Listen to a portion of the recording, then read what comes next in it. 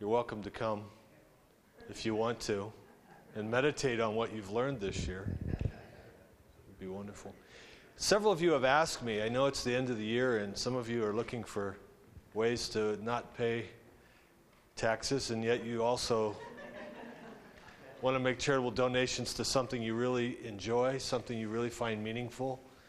The Westminster class really has no budget. I kind of beg the church, and then we have had several donors that were willing to donate extra for this class. So if you'd like to ear tag money this year, charitable to end up the year for Westminster class, see me or talk to Pastor Dave. That's been done already by several of you, and I thank you. John also teaches through the Logos Institute if you want to support John's ministry himself, and he didn't know I was going to say this, but we do have this kind of open-ended relationship, and you can also make checks payable to Logos.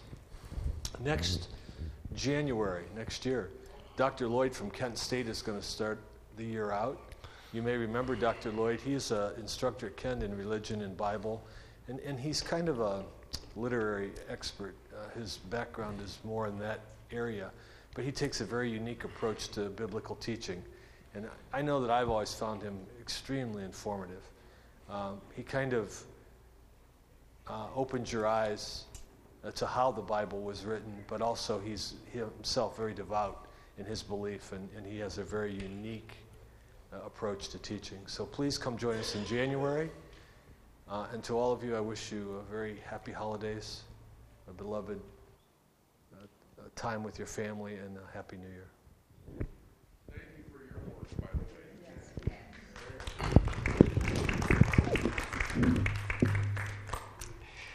Well, good morning, everybody. Nice to see you.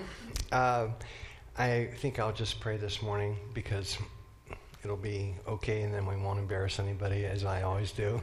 Okay. Thank you, Lord Jesus Christ. Today is the first day of winter, the solstice, the shortest day of the year. And every day from now on, more light will be, physical light will be coming into this world. And we thank you this morning that what we're going to study, the Incarnation, really reveals that to us, that you have come into the world as the light of the world. And John tells us that the light cannot be overcome by the darkness.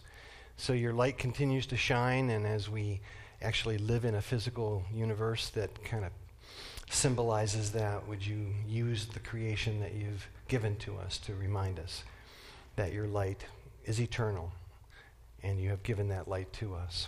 So help us this morning as we consider these amazing realities that you've revealed to us.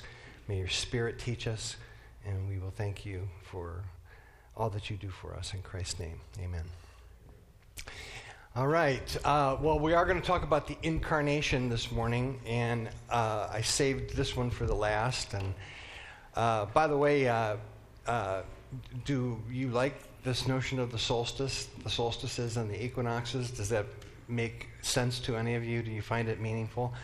I never paid attention to any of that stuff when I was growing up. But now that I get older, I realize that it's really the internal rhythm and, a lot of things are happening to me as I get older. But this is the real clock of our world, the solstices and the equinoxes. So the 25th of December is selected by the early Christian church to be the day that we celebrate the Incarnation. Why was that selected?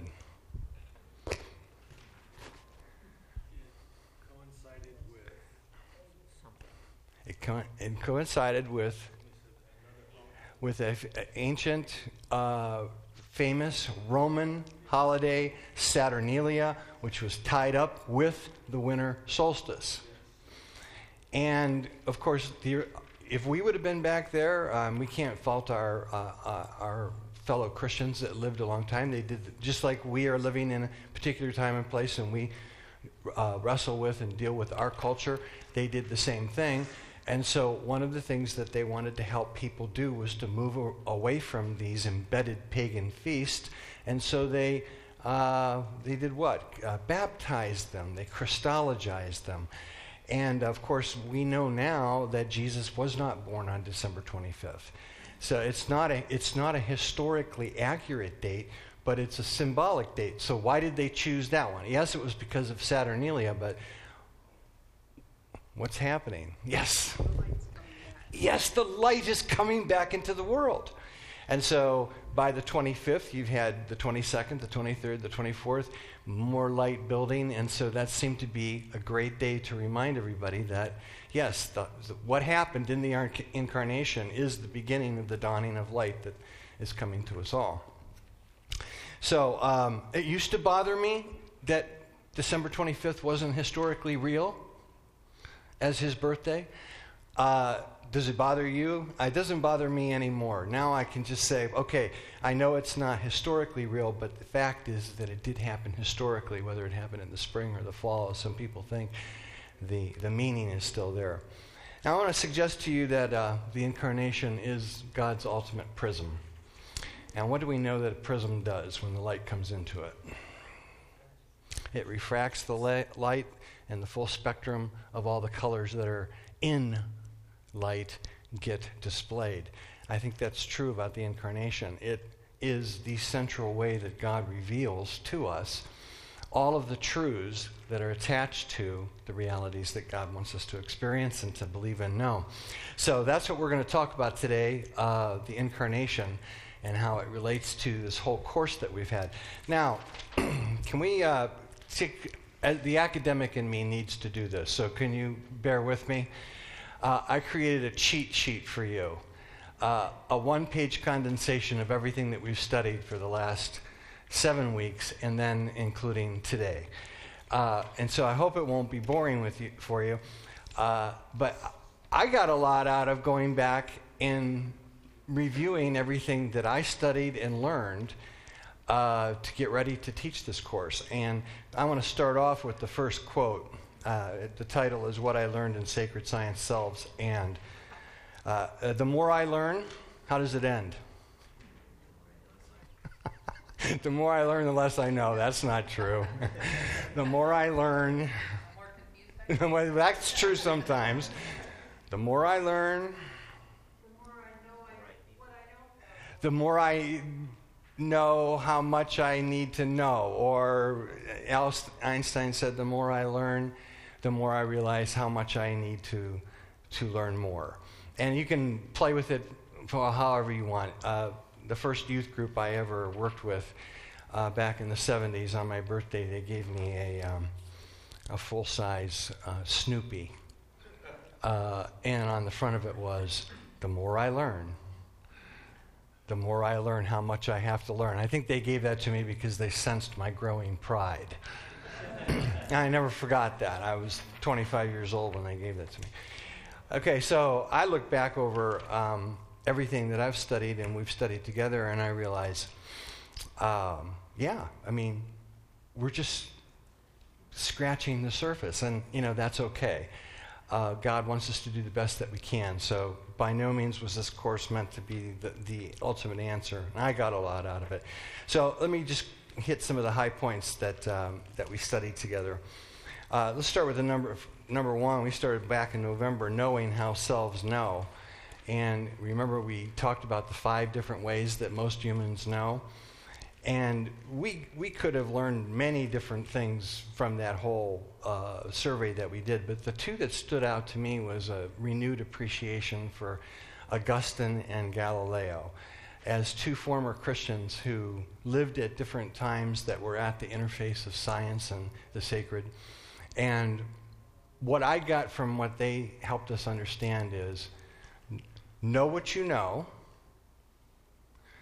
and know what you don't know, and know what you have to know to learn what you don't yet know. That's what Augustine and Galileo taught us, and I think that's really great wisdom for us in the 21st century, even though they lived long before us. And then number 2, we looked at, and any of you want to jump in here at any time, go ahead and tell me some of the things that you may have learned from these times. How selves know the cosmos.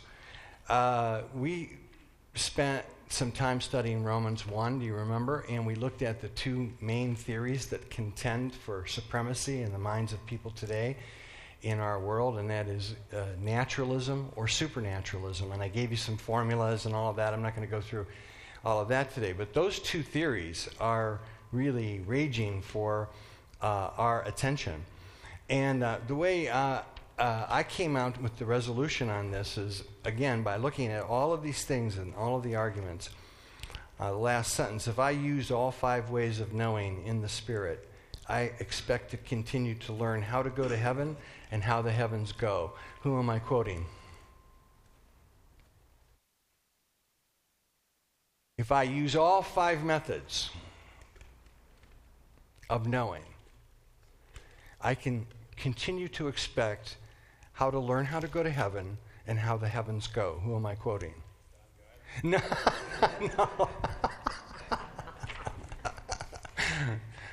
No, remember Galileo when he had it put to him and they were contending with him that your scientific discoveries are at odds with the scriptures, and his solution or his answer, which he actually learned, he didn't come up with himself. This was told to him by one of his superiors in the Catholic faith, that the Bible tells us how to go to heaven, and science tells us what? How the heavens go. And I have come through this course, again, by looking at all of the arguments and all of the contentions that surround the sacred in science, with the belief, again, there's no reason for me to give up the sacred. I should use all 5 ways of knowing, and I have the hope as I continue to do that these differing spheres of knowledge will come together in my mind. I hope you learn that too. Number 3, house selves know time. What did we learn about time together? Before I tell you what I learned, what did you learn? God's outside of time. We learned that from Psalm 90. So we learned what?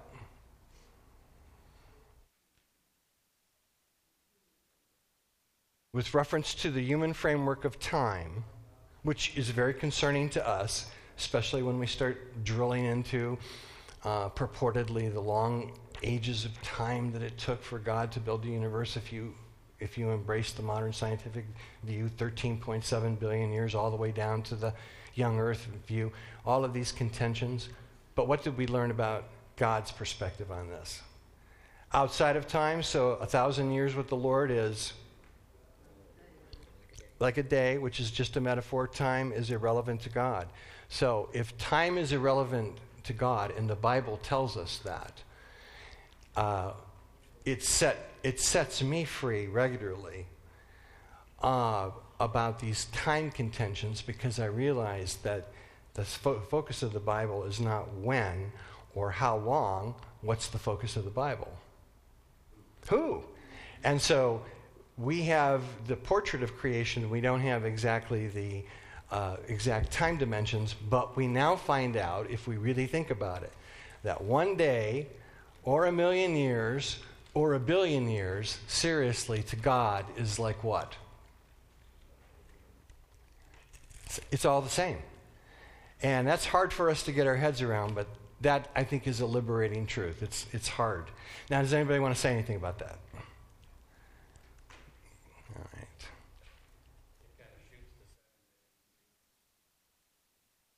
It doesn't really, and that's why I like it.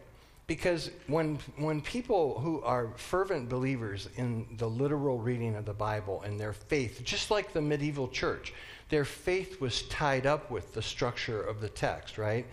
And the literal days and all of that. When you really think about it, if one day is no different to God than 1,000,000,000 years, then you can still ask the person that is holding on to the young earth 7-day, literal 7-day theory, you can still ask them the question, but then why did God use time at all? Why would God have even used one day to make things? Does that make sense to you? So what's more supernatural? If God actually did it in 6 literal days, because the 7th, what? He rested. Okay, he stopped creating. Does that make sense to you? It doesn't make any difference. So that means that Christians are free to do what? You can believe the theory. If you understand that, you can believe the theory that makes the most sense for you. And the only thing that we have to worry about in the 21st century is not giving up what? What's the one thing that we, as Christians, can't we give up? Well, yes, we can't give up the resurrection, but if you're going to have a resurrection, you have to have something else before that. You have to have a cross, that's right. You have to have the sovereign plan of God, and you have to have, as part of the sovereign plan of God, you have to have what? A creation. So it had to have taken place somewhere in time. It took some time, but now we find out what? Once we understand who God is, time is irrelevant. So it liberates us from a lot of these problems. So all we have to think about is what? It's fun to find out when and how, but what the scriptures are pointing us to is what? Who? Yes, sir. But isn't a lot of the scripture thinking of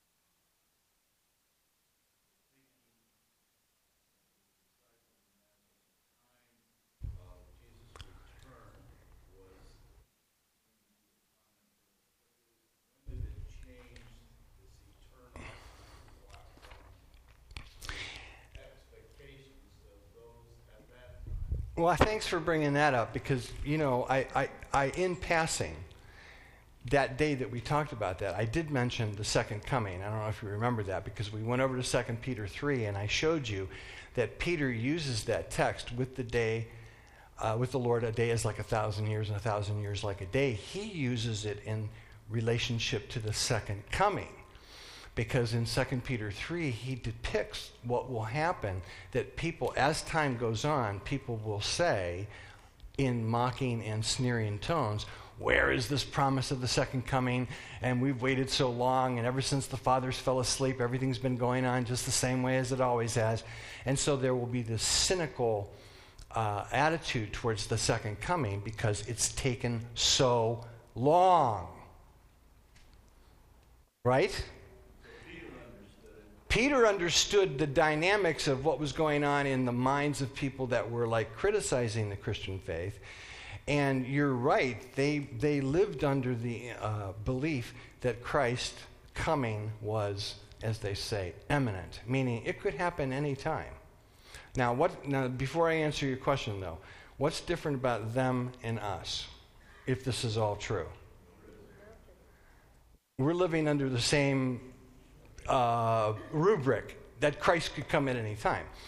Our problem is that we're looking at when Christ could come at any time from merely a human point of view, and what the scriptures try to do is flip it for us and ask us to do what?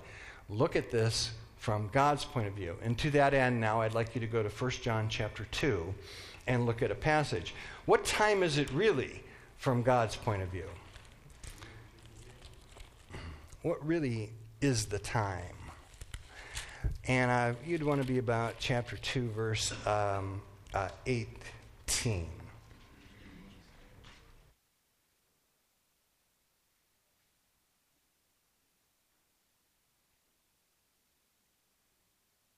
And what does he say there? Little children, it is the last hour.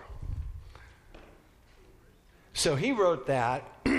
Now, when the Bible uses that kind of thing, now we've condensed from a day to an hour. So yes, they believed and lived that way, that we should live our lives under the premise that Christ could come at any time. However, whose clock are we going on? From God's time. So again, this is why I find this to be so liberating, because now it set me free I don't have to sit here and study calculating charts, chronology charts, and try to figure out, as Christians down through the ages, and God bless them, I'm not faulting them, but the idea of trying to put together exactly when the time would be that Christ would come, the end result of this has been what? Really made the beauty of the hope of Christ's second coming get obscured by a lot of numerical and chronological charts attached to it. And I think this is a more liberating way of looking at things, that we have to flip over when God starts talking about time and look at it from his point of view. The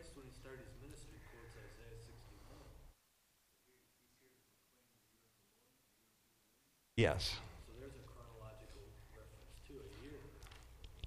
Oh, here's an hour. And of course, the year of Jubilee that Jesus announced when he began his ministry, what was the year of Jubilee? It was the 50th year on which what happened for Jews if they kept it. It's historically contentious as to whether they actually kept it, but yes, well, think about it though. Every 7th year you were supposed to completely take off in the Jewish system. So you work 6 years, and the 7th year being a Sabbath year, you took off, which meant that you didn't plant crops, which meant that you then had to do what? Put faith in God that God would provide for you in the Sabbath year, even though you weren't going to work. Now, just do the math. So 7 times 7 is 49. So the 49th year is the 7th year. It's a Sabbath year. So you're off that year too. Then you go into the Jubilee year, if you're lucky enough to have lived then. And guess what? You get a second year off. Isn't that sweet? You want to resume this practice? Yeah. Well, that's where the whole deal of sabbaticals for people like me came from, right? You work 6 years, and those of you who are doctors and physicians and lawyers, do you get a 7th year off? No, because academics work much harder, and they deserve it. So that's where that all came. Now they changed it, though. That's way too much time. Now when they give somebody a sabbatical, you only get you get a semester, and you're supposed to link that with your summer vacation, and that's your sabbatical year. Having said that, when the master said, this is the Jubilee year, I am announcing it, it was the announcement that it was the rest from what? The rest from your own labor, from your own work. You understand that? And because that's what the Jubilee year was. Well, why could he announce that this is the Jubilee year? Now I'm announcing to you that you no longer have to work. Because why? He was going to come and do the work for us by his death and resurrection to make us right with God. So that's why but it wasn't, and this is important, it wasn't a literal Jubilee year. It was the age of Jubilee that he inaugurated. Does that make sense? Yeah. So these are the considerations of time. Let's go to number 4. I'd say this was the one that meant the most to me during the whole course. I fell in love again with the anthropic principle, which scientists and the sacred both agree on. Does anyone remember what the anthropic principle is? Aren't you glad this isn't for real? This could be this could be a final exam. You guys would be in here like dying right now. I'm not trying to make you feel bad. I'm saying I want you to experience the wonder of logos here. So, about the 4th line down. Well, I'm going to read this one because I think this one was a lot of good stuff. We learned the exponential growth has occurred in the number of cells that exist. Now, I put some numbers down there. In Jesus' day, how many people walked the earth? About 170 million. That's half of the people that are in America right now. That's how many total people were on the earth. 170 million. 1950, 2.5 billion. Now, 7 billion plus. Things keep going. 2050, 10 billion. So when you put this on a chart, it looks like what? In terms of population growth.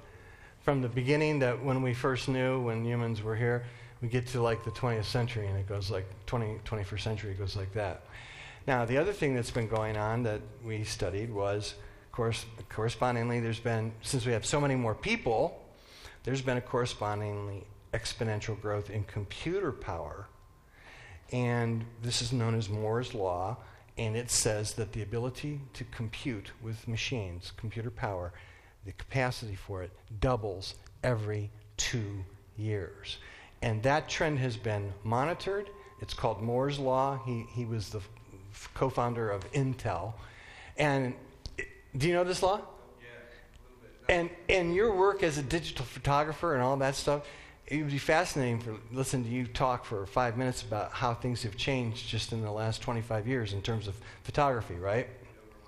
Overwhelming. So what's happened is computer power has done what?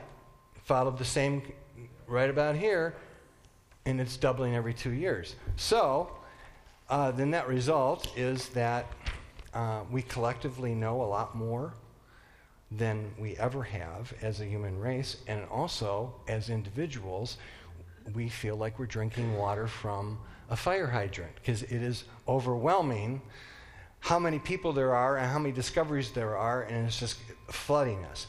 Now that we understand the 21st century, the time that we're living in, we turned to the question of how do we explain a universe, a cosmos, producing creatures that have sentience, consciousness, the ability to think and reason, and also, as we look at the two alternatives, supernaturalism, that God or the Logos put this all together and put, as it were, fire into the equations. That's Stephen Hawking's phrase. Or how do we explain an impersonal universe cooking for billions of years, moving, and then producing creatures that actually have sentience, that have logic, who can then look back on this entire impersonal process that no one guided and actually come to understand that. That was Stephen Hawking's question. Who put fire in the equations?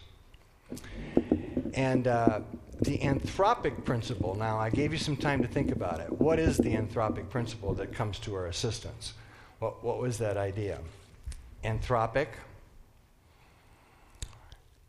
it means human. And we studied in that all of the scientists agree that the flow of the cosmos, if it had been even infinitesimally different than it is right now, that it never would have come to pass that what? That we would even be here or having this conversation. Now, this is what scientists believe because it's in the inevitable flow of the universe once it gets started. So we're here today, and the fact that we can think and talk and reason, it almost appears like what? That the universe had some sort of intentionality or plan to produce creatures that could then come to a place where they can look back on this whole process and understand it. That's known as the anthropic principle. It looks like we were designed to be, or that the universe had some reason for us. And so then we struggled back and forth, and of course that day we studied what? The concept of the Logos. And do you remember when we studied this, what we studied about the term Logos and where it comes from? And the words that we get in English from it. Logic, logistics, which implies intelligence, right? And all of the logies that go after all of the academic studies, that programs that we study or disciplines. So it means organization and intelligence and knowledge. And of course, right there, embedded in the Christian scriptures, John chapter 1, in the beginning was the Logos, the intelligence, the reason, the mind. So those are your options as we enter the 21st century. Who put fire into the equations? Did it just happen? Did the universe just produce creatures that have the capacity of sentience and self-consciousness and can look back on ourselves? Or did somebody actually put fire into the equations to answer Hawking's question, and that would be the Logos? And the last one in that whole sequence was the end, and scientific and sacred versions of the end. Do you remember what Hubble's law is?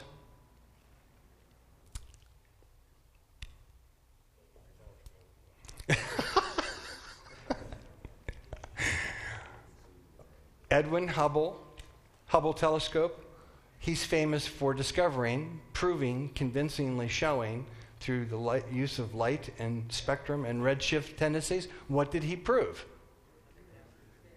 That the universe is expanding. It's no longer questionable.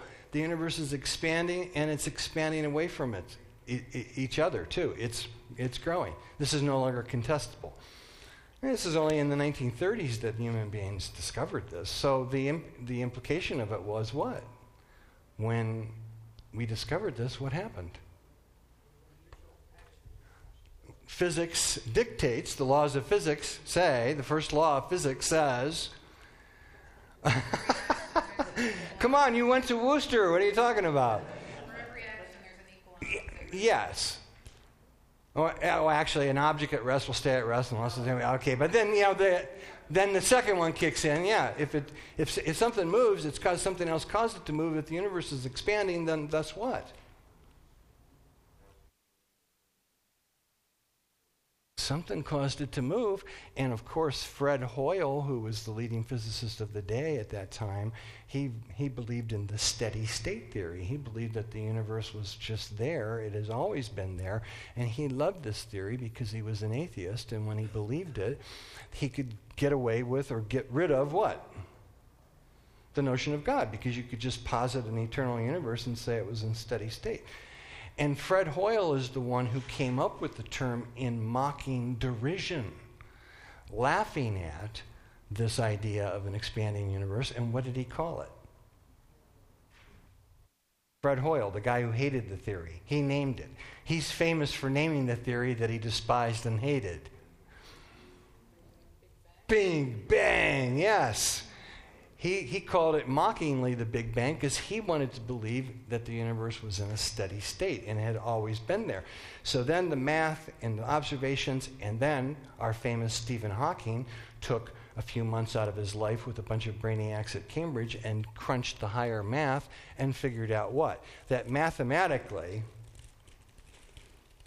it has to be that the universe is expanding. Now it's non-disputed. So that led us to our scientific quandary. If the universe is expanding, then scientists say, what could possibly happen then? It could contract, and that's called, if antimatter overcomes gravity, everything will contract. What's that called? The big crunch. And then if gravity wins and the universe keeps expanding, eventually what will happen? It will rip to pieces, and that's called the big rip. And if it just keeps expanding at the current rate that it does, it'll just go on forever and ever and ever and ever, and eventually it'll hit the place that's called what? No, zero heat death, and that'll be the big what? The big freeze. And I'm not going to talk about the fourth one today because it's Sunday morning and it's too hard. The multiverse theory, that the universe just keeps spawning more and more and more clones, and this is, of course, the one that scientists really love right now, because if you can believe that, then you can get away from the idea that there was an initial starting point of the universe, and if you can get away from that idea, then what?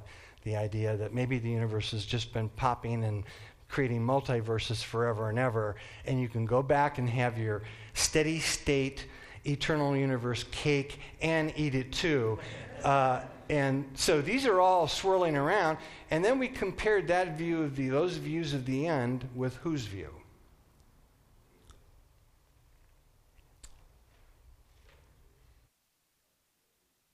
Well, we compared it to an analogy that the master made. Do you remember this?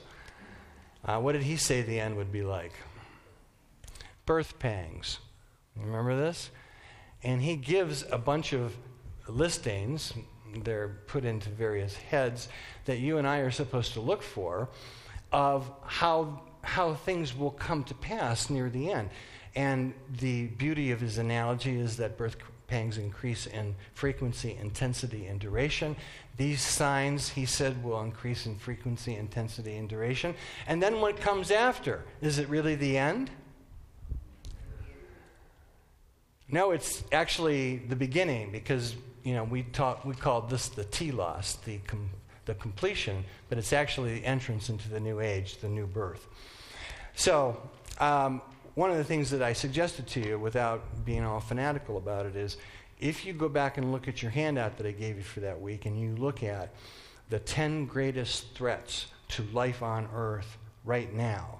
Not talking about the big rip, the big freeze, the big crunch, but just the ones that are called anthropogenic, the ones that we cause or the ones that we're dealing with right now. You look at the 10 greatest ones, you write them down, and then you go over to the book of Matthew and Luke and you list out the birth pang signs.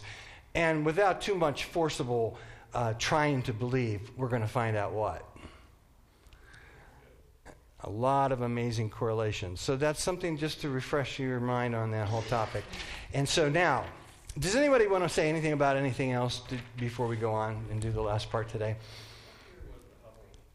The Hubble telescope was launched, I believe, in the early 80s. But don't quote me on that. About then, yes. So all of those awesome pictures that the human race has been getting back from and looking at things that we've never been able to see before. This has only been like one generation. We're right there. It's amazing. Anybody else? On the course so far that we've studied. Pam? Oh, I'm sorry. You know, what I sense right now is, you've said it once before, what time are we in right now? Oh my goodness. Oh my goodness. What time are we in? Yes. Well, you know, of all that, but we have all that stuff from behind that can help us pick that up. And the guy that I read a lot is, he always says we miss that wonder, that mystery that's always inside of us.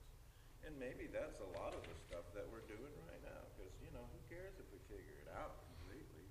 Well, I think we've learned that we're not going to figure it out completely, but we want to try to do the best that we can with what we know without, going beyond human limits. But so that's all that we can do. But the one thing I love what you said is the mystery and the wonder that's within us. And that brings us to today. What's the topic? The Incarnation. What does Emmanuel mean? God with us. So the Incarnation is the ultimate event. And now I'd like you to flip your page over. The exam is over, and you can relax now.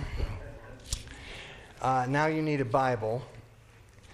And I want to start off with what I consider to be not a made-up, but truly an embedded analogy that God has put in the Scriptures for our consideration. And you're going to need a Bible. So could you start over there on the left-hand column under Old Creation and find Genesis 1:3.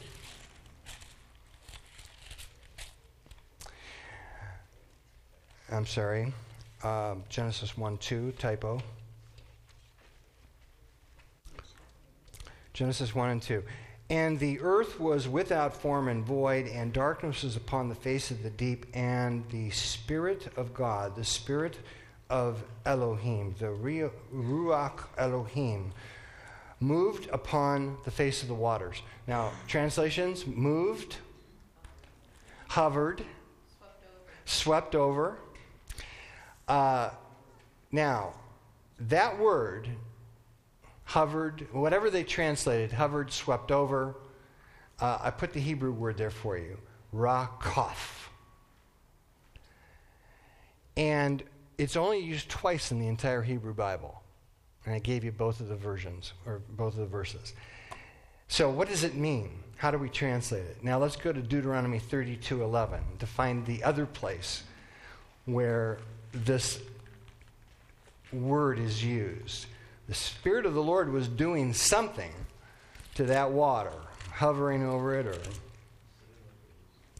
Okay, now let's have somebody else read this one that would like to.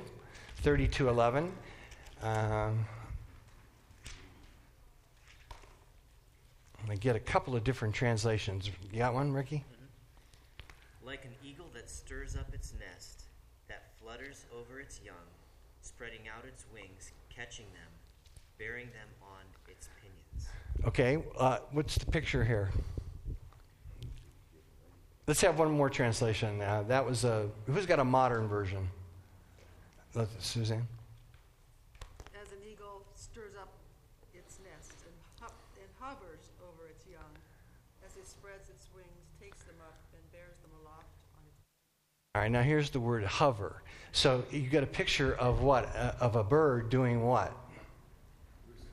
roosting and fluffing up the nest and then hovering over it to do what?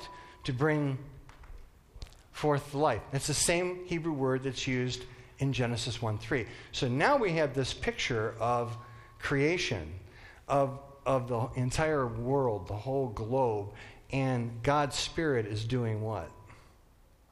Hovering over in a very maternal, motherly portrait of God as a giant. We don't want to say it, do we? A giant. It's a picture. A giant eagle. We can do that one, right? A giant eagle over the primordial earth and doing what? Stirring it up and bringing forth life out of it, okay? So we have that analogy in the Bible. We're going to go down to the bottom when I say meaning. Pinions? Claws. But that's just, the depiction of it, what it uses to fluff everything up. Okay. Now let's go over to Luke 1:35. Unless you want to say any more about that. We got analogy number 1. The original earth. And hovering over it like a giant eagle is the Spirit of God bringing forth life out of the primordial earth. Okay, analogy 2, Luke 1:35. Could somebody read it for us? The angel answered, "The Holy Spirit will come on you, and the power of the Most High will overshadow you. So the Holy One to be born will be called the Son of God." Okay, now I put the Greek words in there, and you asked me why I did that. I'm going to show you in just a minute. But this answer of the angel is in response to what question? Since I am a virgin. I am a virgin. How can it be possible? You're telling me that I'm going to bear a child. I'm going to conceive a child and give birth to it. So she asked a very legitimate question, and we learn a lot from Mary by doing this. She wasn't asking in unbelief. She was asking what kind of a question? A science question. She knew science well enough to understand, no, I've seen how baby animals are born. I know that this is not possible. I know enough about biology to know this. So the angel gives her an answer that is compatible with the faith and openness that she has, because she's not challenging. She simply wants to understand. So what's his answer? How is it going to be possible for you to have a child without having known a man? And what's the answer again? What are the words that he uses? The Holy Spirit. So now we have a commonality, because back here in the original creation, we have the Spirit of God hovering over the waters. Over here we have the Spirit of God that's going to do something supernatural again. And what does he say that the Spirit of God will do? Cover. Overshadow is a beautiful older rendering. But it literally means to come on something, and then the second part, the overshadowing, means to build like a little shelter, a tent, a covering over. In other words, Mary's womb is now going to become like what? Eventually it's going to produce that, but what's the analogy here? Her womb is akin to what? The earth. And as the Spirit of God brought forth life out of this primordial mess that was going on, God's now going to bring life out of a human being and install life in it, and it's going to be a supernatural event as well. So, beautiful analogy. This is the old creation. This is what? This is the beginning of the new creation. So Jesus' incarnation is the beginning of the new creation. It's the origin of it. Now, I'm going to save the passages on the bottom until we do the next column. So now, what does this have to do with you and me? So now we're going to look up a series of passages on the right-hand side called New Creation, Now and Then. And the first one is in the Gospel of John, chapter 1, verses 9 through 12. I guess I'll just read the rest of them today because we got mic issues here, so. All right.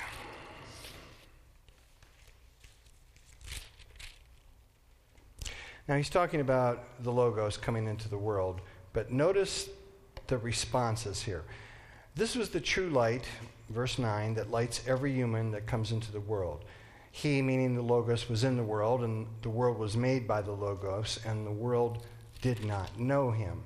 He came to his own, and his own did not receive him. But as many as received him, he gave to them the power to become the sons or the children of God, even to those that believe on his name.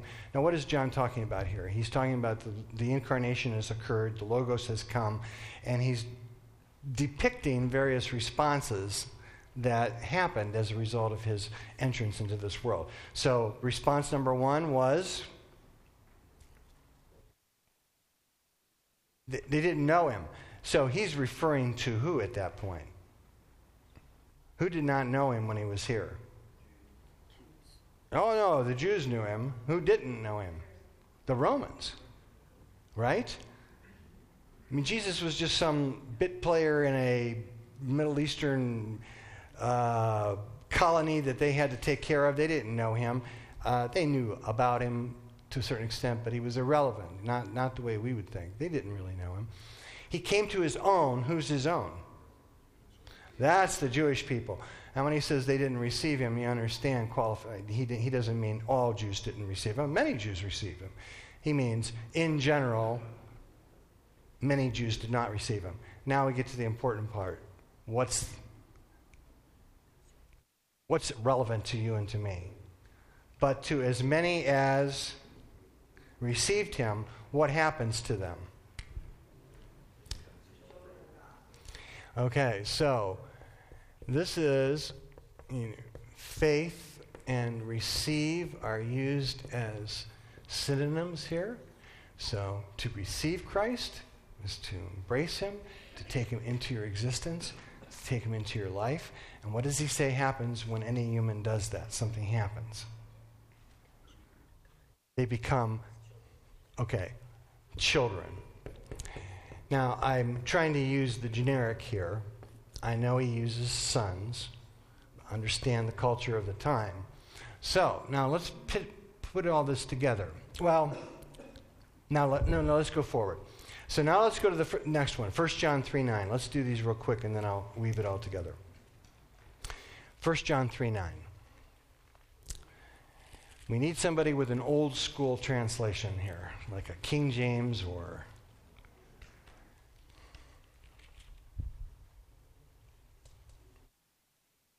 Well, let's try yours. Those who have been born of God do not sin, because God's seed abides in them. They cannot sin because they have been born of God. Okay, what does he say is true about people that have received Christ? He uses a curious phraseology here. God's what? Seed. In Greek, guess what? Sperma. So he's making an analogy here, and he's saying that your soul is sort of like what? Yes! So that would make your soul, that would make the human soul sort of like, I know this is going to be hard for some of you men, but it'll go down. It's sort of like what? Mary's womb. Your soul is. So that when by faith you receive Christ, the analogy is that God does what? Puts God's seed in you, which is God's Zoe life, which is the essence of God. And what happens when seed and egg combine in the natural world? Yeah.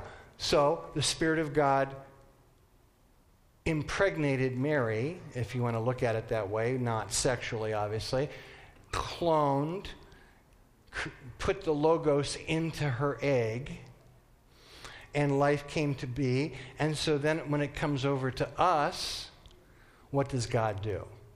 We don't have the life of God inside of us, so what does God do? It's so hard for us to say it. We don't want to think about it. God impregnates you. Impregnates your soul with the life of God, just like Mary was. You say, no, that can't be true. Okay, go over to Galatians 4:19 now. This is how blatant the analogy is. The Holy Spirit is the one impregnating people today, not exactly the same, but akin to the impregnation of Mary and Jesus. And I'm making the analogy that what did the Spirit of God start at the beginning of creation? Pictured as a bird doing what? Bringing life out of something, and then a bird that comes and visits Mary, a dove. We know that the Holy Spirit isn't really a dove, but symbolically, he comes and installs the Logos inside of her and impregnates her. And then, now that the incarnation has taken place, it switches over to us. So, what did we learn so far? By faith, when we receive Christ, we become children. And then the New Testament draws out the analogy. It says, well, first of all, you get impregnated by the Spirit. And then what does Galatians 4:19 say? My little children,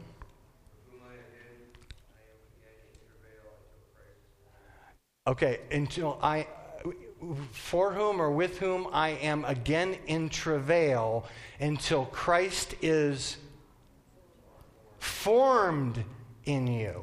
Now, let's unpack this language so we can understand it.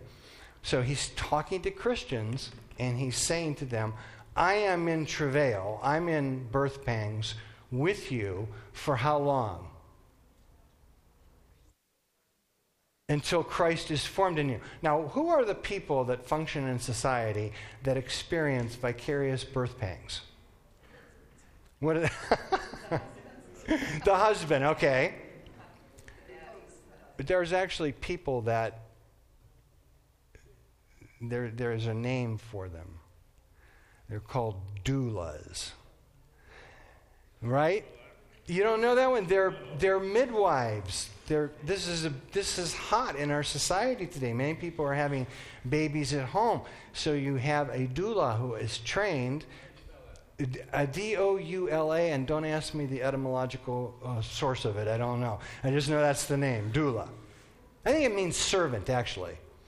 So they are midwife and they help. So when they're helping the baby get born, inevitably, what do they have to do?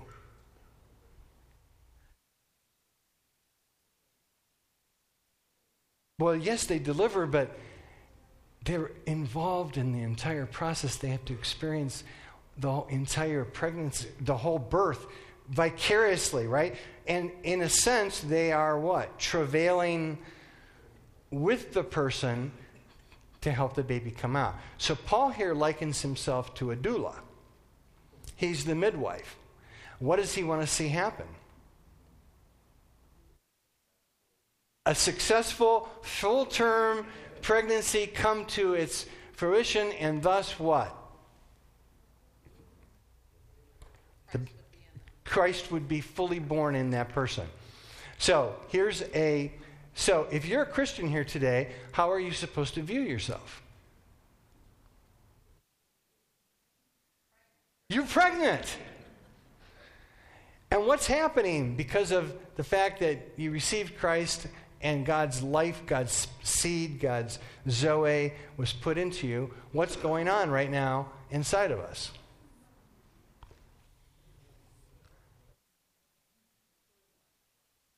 Christ is being formed in us. And of course, that's the whole point of the Incarnation. God became one of us so that what? We could become one with God. It's a supernatural phenomenon. So, what do you think about this analogy? What's the proof of it? What? What's the proof of that? The proof? That I'm becoming like God. What's the outward sign? What is? Oh, what do you look for? Yeah, what am I exhibiting that shows that? Proves that? Have you ever read this brilliant book called Beyond Beliefs? I'm just kidding. I mean, I try to get at it a little bit in that book, but... I mean, is it just a personal feeling? No, the New Testament now, and we have 2 minutes before you guys go, so let's answer his question. So, what's the proof? We have an image of God bringing forth life out of the universe. We have an image of God actually entering into that cosmos now and becoming one of us. And now we have God creating new life within all those who receive Christ. What would you look for over here? Yes! Well, one manifestation will be that we will be compelled to use a spirituality. We won't be able to help it. There'll be something, God will put something inside of us, the spirituality, a spiritual gift, that... I was just really kidding. God will put a manifestation within us that is a supernatural ability. Mercy, preaching, teaching, healing, something that is unique to our configuration. That will be the way God works. That's a great one. But what's the one that the Lord said is undeniable? It's as close as proof as you're going to get. This is how all people will know.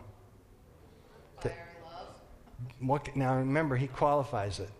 This is how all people will know you are my followers. If you love one another, not as you love your neighbor, because we know that where that ends. Love your neighbor as you love yourself. Well, if you don't love yourself very well, then you're not going to love your neighbor. It works if you're a healthy, integrated person, but if you're not, he changed it. He raised it. If you love one another as I have loved you. So really, if you want the heart and essence of your answer, the heart of everything is this kind of love, agape love, God's sacrificial love, the kind of love that caused the Incarnation to happen, that God would become one of us. That same love, Christ's love, has been put inside of everyone that receives him. And if we let Christ have his way, none of us are perfect, but what should be the characteristic sign that we would look for? This kind of Christocentric agape love. Is it proof? No, but I remember what some hardened college student, very brilliant, went to one of the best Christian colleges in the country, 150 IQ, philosophy major. He sat and told me one day at the big rock concert that happens here, a Christian rock concert, what's it called again? Alive. He said, I think all this Christian theology and everything is basically infantile nonsense. But when I hang out with Christians, it sure feels good when they love on me. So what does that tell us? Knowledge puffs up, love edifies. So I hope in this course that you did get some answers, but if you want to talk about proof, it's not proof, but the single, strongest, most incredible witness that any of us can give is to let the agape love of Christ have its way with us and give that to other people. That's what changes people's hearts. Hey, it was great to study with you, and I hope it was good for you. I learned a lot. God bless you. Have a wonderful Christmas, and I'll see you again next year, sometime, hopefully.